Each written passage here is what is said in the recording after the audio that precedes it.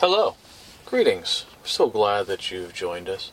Very glad for your interest in spiritual matters. My name is Ethan, and I work with the Venice Church of Christ. We're disciples making disciples on the west side of Los Angeles. If you know much about Christianity, you know that a lot about Christianity focuses on the church. And not even just the church, but specifically the assemblies of Christians in the church. When people think about Christianity, they may think about Jesus, they may think about a religious organization, but they're going to think about what Christianity is about. It's going to start very quickly moving toward those gatherings that Christians have on Sunday mornings. And so there's a lot of emphasis that's been placed on the assemblies of Christians. And a lot of it has really made it so that it seems that the assembly is the ultimate thing that is done in Christianity. Now, it's very clear in the New Testament that the assembly has its place. In Acts chapter 2 and verse 42, the early Christians devoted themselves to the fellowship, to the apostles' doctrine, to the breaking of bread and the prayers. They devoted themselves to coming together and doing the types of things you do in a Christian assembly. In Acts 20 and verse 7, Paul was hastening, trying to get to Jerusalem before Pentecost, but he waited a whole week in Troas so that he could assemble on the first day of the week with his fellow Christians there. In Hebrews 10, 24 and 25, Christians are to consider how they can stir one another up to love and good works, not forsaking the assembling together, and that with the things that they do in the assembly are to be done for edification, for building up in 1 Corinthians 14:26. And that they're supposed to encourage one another in Hebrews 10:25. And yet, in the New Testament, the assembly is rarely discussed or mentioned for its own purpose, like it is in Hebrews 10, or perhaps in 1 Timothy. A lot of the times that the assembly is talked about, it's an incidental detail, something like Acts 20, where the real point of the story in Acts 20 is not that Paul assembled with the Christians, but Eutychus fell and died, and Paul, through the power of Jesus, raised him from the dead. Or because there's sin present in the assembly, like in 1 Corinthians. We hear more about the assembly in 1 Corinthians than we do almost anywhere else, because there's a man who is sexually immoral in chapter 5 who assembles the church. There's divisions regarding how they partake of the Lord's Supper in chapter 11. And in chapter 14, they're prophesying and speaking in tongues in a chaotic way, and exercising spiritual gifts willy-nilly. And so these things get addressed because of those things. And the idea of forsaking the assembly, which is a very, very difficult thing in many churches, where a lot of people are willing to see that somebody's no longer considered a member of a congregation or the Lord's people, because forsaking the assembly is the explicit reason. And yet, when we look at the sin list, so to speak, in 1 Corinthians 5, and in Galatians 5, in Ephesians chapter 4 and chapter 5, etc., forsaking the assembly is not listed there as those sins. In fact, in the New Testament, the people who were being dissociated from were in the assembly and committing some kind of grievous sexual or other form of immorality that needed to be addressed. And so it's very interesting to note that in these scriptures, the assembly is there. The assembly has its purpose. I'm not trying to deny that at all. But that is not where the scripture puts the emphasis. Instead, much more space is devoted in the New Testament to discussing the Christian life than about the assemblies. And so again, I want to make it very clear, because some people say, wait, he's trying to say that the assembly is not that important. No. We're trying to understand what the Scripture is revealing to us. Not just in terms of what it is saying explicitly, which is very important, but also to see where it puts its emphasis, which is also very important. Jesus talked about the weightier provisions of the law that the Pharisees had neglected in Matthew chapter 23. That there are weightier provisions. There are things that more emphasis should be placed upon than other things. And it is good for us to recognize that. The New Testament assumes that you assemble weekly, that you encourage and you gain encouragement. It's there explicitly mentioned throughout that that's just part of what you do as a Christian. It's just part of what going along and being part of following Jesus is. They did not feel the need when writing Scripture to address these issues of the assembly that many of us would have loved if they had clarified in greater detail. After all, perhaps the greatest forms of separation, the way in which you can really see the divided nature of what is called Christendom, is on Sunday morning. In any other context, there's a wide range of agreements until it comes down to what is done on Sunday mornings. And so it's a good question to ask. Okay, so where does the assembly fit into the Christian life? What can we gain from what Scripture has revealed and from its emphasis on how we should live our lives? And so let's consider what the Scriptures have to say. Now, the Scriptures do make it very clear what we're trying to do when we are assembling. In Hebrews 10, 24 and 25, as mentioned, we are encouraging one another. 1 Corinthians 14, 26, everything that is done is to be done to encourage, to edify, build up. In Acts chapter 20 and verse 7, 1 Corinthians 10, 16 and 17, and chapter 11, 23 and 26, we see that they came together on the first day of the week to break bread. And that was the Lord's Supper, because they had a joint participation in the body and blood of Jesus. They proclaim Jesus' death until he comes through that observation. And it also demonstrates the communion that we share in Christ and with one another, as evidenced there in 1 Corinthians 10. In 1 Corinthians 14 through 17, Ephesians 5:19, Colossians 3:16, we see that Christians, when they came together, gave prayers of thanksgiving to build each other up, and sang songs to speak to one another, to teach one another, admonish one another with psalms, hymns, and spiritual songs. In Acts 2:42, 1 Timothy 4:13, and 2 Timothy chapter 4, verse 1 and 2, that we see that the Scriptures proclaimed, interpreted, and exhorted was a major part of the assemblies. That they read Scripture publicly, and they were given attention to it. That's the way that many of the people, only way they were going to experience the Word of God. But also exhortations, rebukes, encouragement, messages we would call preaching and teaching, either in a didactic way that is more consistent with what we would consider teaching, or perhaps in an exhortative way that would be more consistent with what we would call preaching, is all involved there to build up the soul, to gain in knowledge of the Lord Jesus.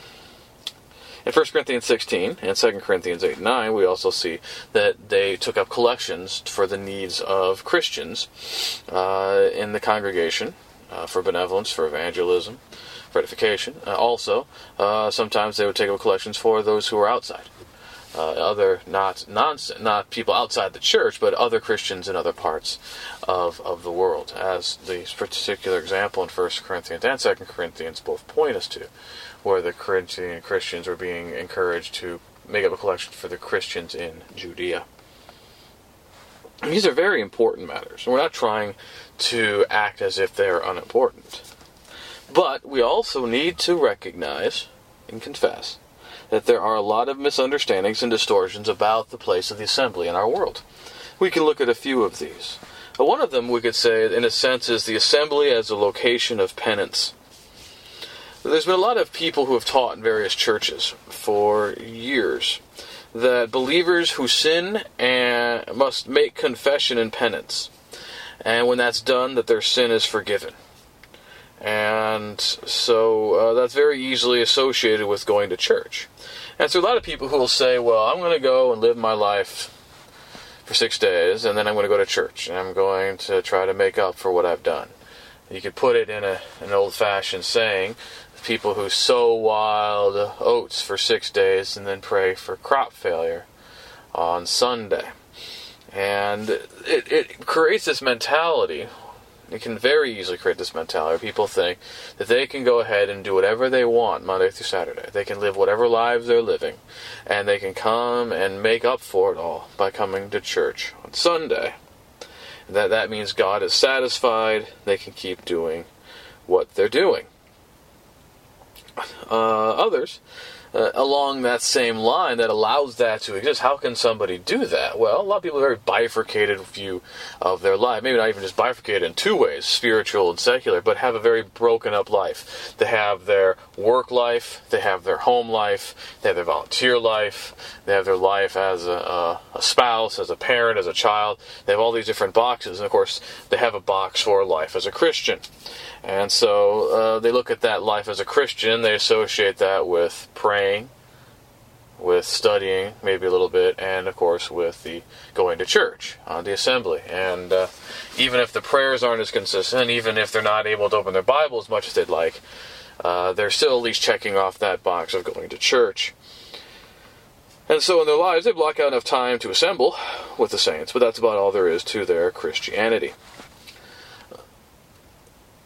Likewise, the assembly is one of the kind of unique things about Christianity, inasmuch as it is very public, obvious, and quantifiable. So much of Christianity as a religion based on belief and faith is that it's so inside. You can't see somebody's heart. You can't see they truly believe. I mean, likewise, we aren't around each other 24/7 to see what everybody's doing, nor necessarily should we. In Matthew 6, our left hand should not know what our right hand is doing, let alone proclaiming loudly all the quote-unquote righteous deeds that we're doing. And so, in a lot of ways, it's very hard to assess the faithfulness of our fellow Christians in terms of what they're doing in their daily lives. However, it's very easy to see how faithful they are in assembling. You can quantify attendance based upon the number of assemblies that are held and how many times that person has attended. But it becomes very tempting at that moment to associate and correlate assembly attendance and faithfulness, so that somebody who attends very consistently is considered a faithful, sound Christian, while somebody who struggles with attendance is considered a less than stellar, less than faithful Christian. Now, there might be some reasons for that correlation, and as we're going to explore, that there probably is something to that correlation. However, some people might be dealing with illness and things of that nature, and therefore, even if they're not coming as frequently to the assembly as they'd like, they're still very faithful. And there are a lot of people who show up at church all the time, but you do not see the fruit of Jesus in their lives. So we should not confuse assembly attendance with being a faithful Christian. A faithful Christian should assemble faithfully. There's no argument about that. From 1 Corinthians 14, Hebrews chapter 10, we're going to see as we get into the purpose of the assembly. However, we cannot think that because somebody assembles frequently, they are a sound, faithful Christian. And we cannot automatically judge and assume that because somebody has difficulties assembling frequently, that automatically means that they are not faithful to God. This also can be seen on a congregational level, where a church's soundness is established primarily by these outward functions of what they have on Sunday, the type of activities they offer, and so on and so forth, and what they do with their treasury, as opposed to the spiritual condition of the individual members of the group as a whole. And that can also provide a lot of difficulty. There might be a lot of churches that might be quote-unquote sound on the issues, but they are as Ephesus, or they are Sardis, they are dead, they've left their first love. And so just because there's that outward appearance of religiosity, outward appearance of faithfulness, doesn't mean that the substance is also there. We need to be careful about that. So where is the emphasis being placed in Christianity? In 1 Corinthians chapter 2, we're told in verse 2 that Paul decided to know nothing among the Corinthians except Jesus Christ and Him crucified. In 1 John chapter 2, we're told that we know that we have come to know Him if we keep His commandments, and that we should walk even as He walked. In Romans chapter 6, we are told very clearly what it means to be under grace. That we are not under law, but under grace. What that means is that we have forsaken being a slave to sin, and instead we have become obedient to the standard of teaching to which we've been committed, and have become slaves of righteousness. In Romans 6:16 through 23. And that this emphasis here of serving the Lord Jesus, serving righteousness, is to pervade our entire life. Galatians chapter 2 is, in verse 20, is justly famous for what Paul says when he says that I have been crucified with Christ. It is no longer I who live, but Christ who lives in me. In the life I now live, in the flesh I live by faith in the Son of God, who loved me and gave himself for me. Philippians chapter 3, that Paul considers everything that was in his former life as rubbish, and he would count all rubbish to obtain the resurrection of Jesus. We can see this very clearly in Ephesians chapter 5, verse 22, through chapter 6 and verse 9, where Paul has exhortations for husbands and wives, and then children and parents, and then slaves and masters. And all of them go back to the relationship between believers and Christ, where as the church serves Christ and everything, submits in everything, so the wife submits to her husband as Christ died for the church and demonstrated his love for her. That's the way a husband is to love his wife. That children are to obey their parents in the Lord, for it is right, and parents are to raise their children in the discipline and admonition of the Lord. That masters are to remember that they have a master in heaven, and servants are to serve heartily as to the Lord. In all of those things, Paul anchors how they are to understand their roles in life in terms of Jesus. That the Christian life involves applying the principles of Jesus in his life, and how he walked, and how we can follow him to all these other elements of life. And so, we should not be surprised to find that the majority of the New Testament, much of the New Testament at least, is devoted toward encouraging and exhorting to live the Christian life. When you think about 1 Corinthians, 2 Corinthians, 2 Timothy, Titus, Hebrews, James, 1 and 2 Peter, and 1 John, that most of those letters are devoted to that exhortation to some degree or another. Maybe Hebrews a little bit less than the rest of those. But they're all devoted toward exhortation to faithfulness. Even those letters that focus on theology or doctrine for a time. It's very clear in Romans 1 through 11, the great theological discourse, but 12 through 15 is all the application of how you apply that theology and doctrine to the Christian life. Same with Galatians 5 and 6, Ephesians 4 through 6, half the letter, Philippians 3 and 4, again half the letter, Colossians 3 and 4, 1 Thessalonians 5, 2 Thessalonians 3, and maybe less clearly, but interspersed throughout Hebrews, where there's so much great application from and consideration of things in terms of the betterment of the new covenant than the old, and all that though is an attempt to encourage them to boldly follow the Lord Jesus and to work that out in their lives. And so throughout the New Testament, once we get past the narratives in the Gospels and Acts, and we get to the message that the apostles have for Christians, so much of it has to do with the exhortation to living a pure and holy life in following Jesus. And it becomes the most important thing in Scripture, because that's what everything points to. We must love God. We must seek His will. We need to avoid what He has deemed sin, and to do what He has said is right, as we see in 1 John 4, 7 through 21, Romans 12, 9, and many other places. We need to love one another and our neighbor, find opportunities to do good, to reflect Christ to one another and to our neighbor, to do nothing to cause him harm, seek his best interest. Romans 13, Philippians 2, and many other places. There's a lot of sacrifice and energy involved, just as with Jesus, who poured himself out for us, and thus we are to pour ourselves out for him. And just in a vacuum, that'll be very difficult to do, but we've also got all these spiritual forces of darkness that are working against us from Ephesians 6:12. The devil who tries to, as a roaring lion, see who he can devour in 1 Peter 5:8. And the Antichrist and the world coming to stand against us and to tempt us in 1 John chapter 2. What does all that have to do with the assembly? How do we fit the assembly into this understanding? Well, the assembly has its place and its value. We see that so much of what God has to tell us in the New Testament is really about the Christian life and its importance. And hopefully we can see that there's a lot more to Christianity than just the assembly. And that there's a lot more to faithfulness than just going and being with fellow Christians in the assembly.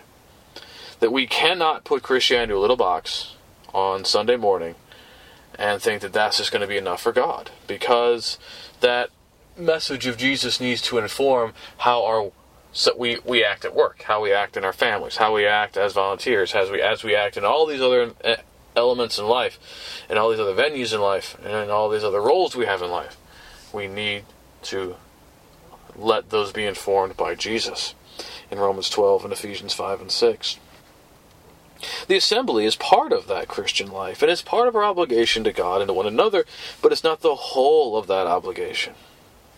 We can't assemble on Sunday and forget about Jesus the rest of the week. It's not real repentance. It's not real faith.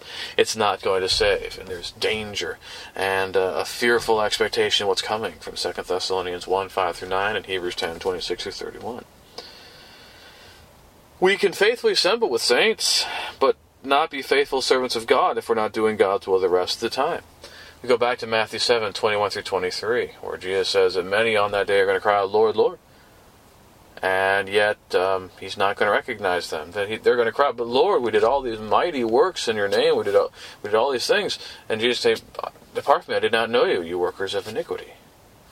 And so many times we like to use that verse and point that at everybody else for all these things they're doing wrong. And that might be appropriate application. But Jesus wants the first application to be toward ourselves. Are we running that risk? Are we running that danger? And we see that with the church in Sardis in Revelation 3. It has a reputation for being alive, but it is dead. As we said also, congregation could do everything right in their assemblies in terms of being exact in the ways that Jesus has specified it, but have left their first love, are not overall faithful, and do not have the right attitude toward God and zeal for His purposes, like Ephesus in Revelation chapter 2. And that is why we need to maintain a healthy sense of perspective and balance, so that we can understand where the assembly fits into the overall Christian life. It's our time of refreshment. It's our time for strengthening and our time of reinforcement. In Ephesians 6, 10 through 18, we have a kind of military image where we put on the armor of Christ, the armor of God, and we go out and we fight a spiritual war. The assembly can become a place of spiritual warfare. Satan is active even among the Lord's people. But it's not the way it should be.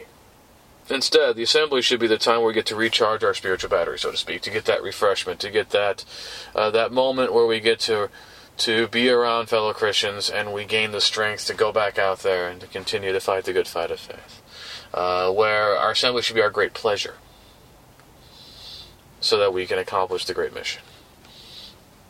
It ought to be a break from the temptations and difficulties, hostilities of the world that we're enduring, as we learned about in Romans 8 and 1 John chapter 2. It should be a time of devotion to God, His Word, and to fellow brethren, to solidify and deepen those connections in Acts 2 and 1 Corinthians 12, to realize we're not in this alone, that we have fellow soldiers, and that we're trying to provide each other succor and strength to continue on the journey. And when we walk out of the assembly on Sunday morning, we should be encouraged and strengthened and built up so that we can go and be more faithful Christians in our workplaces, in our homes, in our nations, and in anything that we do. Because that's what God has established it for. That, like Jesus says in Mark 2, that man was not made for Sabbath, the Sabbath is for man, made for man. The assembly is a close parallel. That we were not made for the assembly is made for us, to provide that opportunity for encouragement, edification.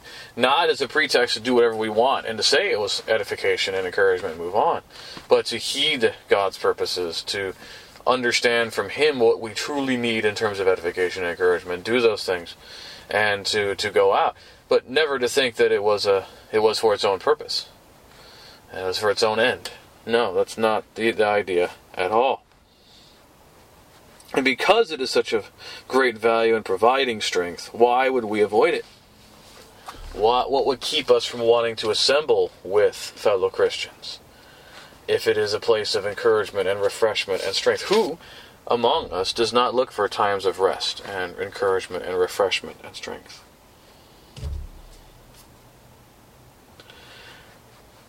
Because there's a truism involved here. Can you assemble faithfully and not grow spiritually? Sure. But can you really grow spiritually without consistent assembly? It's a much more difficult proposition. Where there is inconsistent assembly, or willful choice in avoiding some of the assemblies of the saints, the connections with brethren are greatly diminished. And that is why the Hebrew author does provide that exhortation in Hebrews chapter 10, 24 and 25, to let us consider how to stir up one another to love and good works, not neglecting to meet together, as is the habit of some, but encouraging one another, and all the more as you see the day drawing near. Now there, in the English we have neglecting the assembly, in certain versions, forsaking the assembly, in Hebrews 10:25. That word there provides the connotation of abandonment. In Matthew chapter 27, and in verse 46, as Jesus is on the cross, and he cries out to God, Eli, yema lema sabachthani, my God, why have you forsaken me? Forsaken there is the same as neglected, that word that we see in Hebrews chapter 10. So we certainly understand the strength of that term, that level of abandonment, forsaking what's going on there. So the Hebrews author's concern is with those who have abandoned the assembly with brethren, and less with those who cannot, for various reasons, assemble every single time.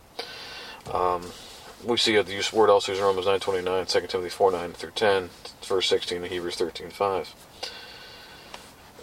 And so the problem is this chronic problem, where there's this lack of connection, this lack of association, this willful attempt to avoid, to get away from the assembly.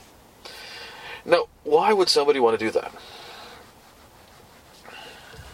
Normally, there's something else going on.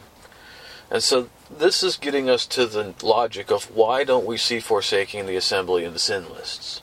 Why is forsaking the assembly not listed up there with the sins in 1 Corinthians 5 and Ephesians 4 and 5 and other places?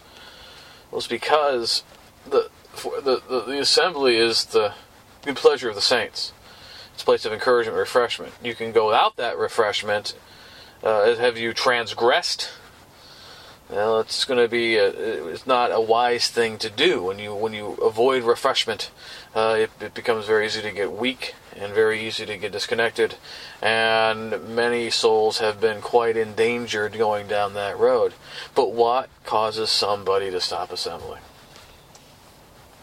It's comparable to a fever. In a lot of cases, when you have a fever, the issue is not the fever. We'll talk about, somebody whose fevers hit 104, 105. We're very concerned about their lives because if your fever gets that high, it could cause a fatal reaction. But the fever itself is there because the body is under attack. There are a few times where you absolutely have to attack the fever first. But most of the time, if you just deal with the fever, you're not dealing with the underlying condition that's causing the fever to manifest itself. If you try to treat the fever nothing else, the problem can get worse and become a much bigger problem and actually lead to a much worse consequence than if the issue is actually addressed. Now, when the actual infection, the actual problem is addressed, the fever goes away. The body no longer is reacting to that. And that's the way it is also when it comes to the forsaking the assembly. There may be some situations where you have to address the actual forsaking the assemblies, but the vast majority of times, there's some other problem in their lives. And it runs the gamut. It could be just somebody who has made a bad set of priorities, where they are privileging everything else in their life over coming together with fellow Christians. And they have not fully understood Matthew 6:33 in terms of seeking God and His purposes first, above all things. Not understood the dangers in Matthew 13 of the thorny soil. And they may very well be thorny soil, where the concerns of the world and the desire of money chokes out the Word of God.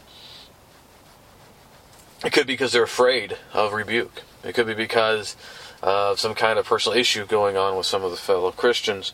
It could be some ungodly views, not necessarily in terms of being intentionally hardened against God's purposes, but something as simple as not feeling that they are worthy enough to be among the people of God, or other things of that nature where they have to be encouraged to understand how they're standing among the people of God. But it even can go as far to in a very, very often when somebody is in a sin. Somebody can't reconcile their conscience with what they're doing every other day of the week and what they're doing on Sunday morning. And they're afraid that they get caught and they get found out what's going to happen to them. And so it's just easier to withdraw and to go away. Now, if you address the forsaking the assembly only, and you've got these false ideas, you've got these bad priorities, you've got the unaddressed sin, if you just address the assembling and somebody just keeps assembling, have you really dealt with the problem? Well, they may be showing up, but you might actually be searing their conscience, or they're participating in the sin, yet still showing up in the assemblies and not feeling the disconnect. And that's dangerous. Maybe they still have very false views that's leading them to have a very different view of themselves than they should, and the brethren than they should. That's a problem. Maybe they're still having struggle with different priorities that's just manifest in some other way, and that's still a problem. And so, it can make things worse. And so that's why the actual issue needs to be addressed. And you'll find if somebody who has made wrong priorities reestablishes proper priorities, they'll start assembling more frequently. If somebody who has false views of their own standing among Christians, think that they're not worthy, think that people think poorly of them when they don't, when those fears are alleviated and they're encouraged, they will assemble when the actual sin is rebuked. And the actual issue is brought to the fore, and the person repents and is received back, they will assemble. If the person refuses to repent, well, that's why we have Matthew 18, 15 through 18. That's why we have 1 Corinthians 5. And odds are, whatever the transgression they're doing is covered in those sin lists, is already there and is already manifest, and that's your real problem. It's not the fact that they forsook the assembly, it's that immorality in their life that has caused them to separate from God and from His purposes. And so that is what you can then have the opportunity to rebuke in the sight of all, so people are not terrified that missing a few assemblies means you get cut off and there's improper terror there. But no, the real issue is we're going to expose and rebuke the sin that people will hold on to even after they know better. They know they should no longer do that, but encouraged not to do that and continue to do so. And then you will have the fear in the proper place. Because if you don't do it that way, you get somebody to keep assembling even though they're living a double life. Any Christian who knows about that double life now is tempted to have the double life, or to think it really doesn't matter in the end, or sees any other action done anybody else as hypocritical, and so on and so forth. It causes all kinds of difficulties when the issue is only kept at that level of forsaking the assembly, and the actual substantive issues that are leading to that neglect of the assembly are not addressed. So in the end, the assembly is our time of refreshment and reinforcement. It's to give us renewed strength, to allow us to stand for Jesus in our lives. When we avoid the assemblies, we are not as connected to our fellow Christians. We are alienated from the people of God. It's easy to get alienated from God in that condition. And we can very easily pray for the evil one. And so many in those conditions. Many fall away.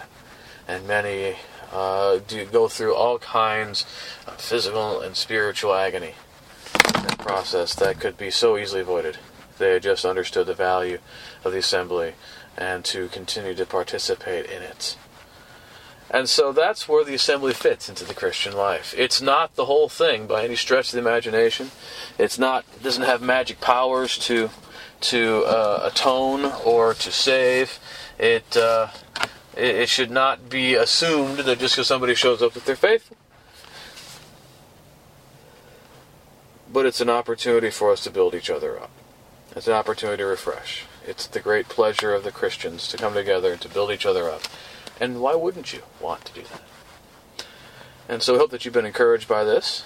If you have any questions, you'd like to talk about this further, if you got other things you'd like to talk about, you have prayer requests, any way I can be of service, please let me know. Please contact me through my website, deverbovitae.com.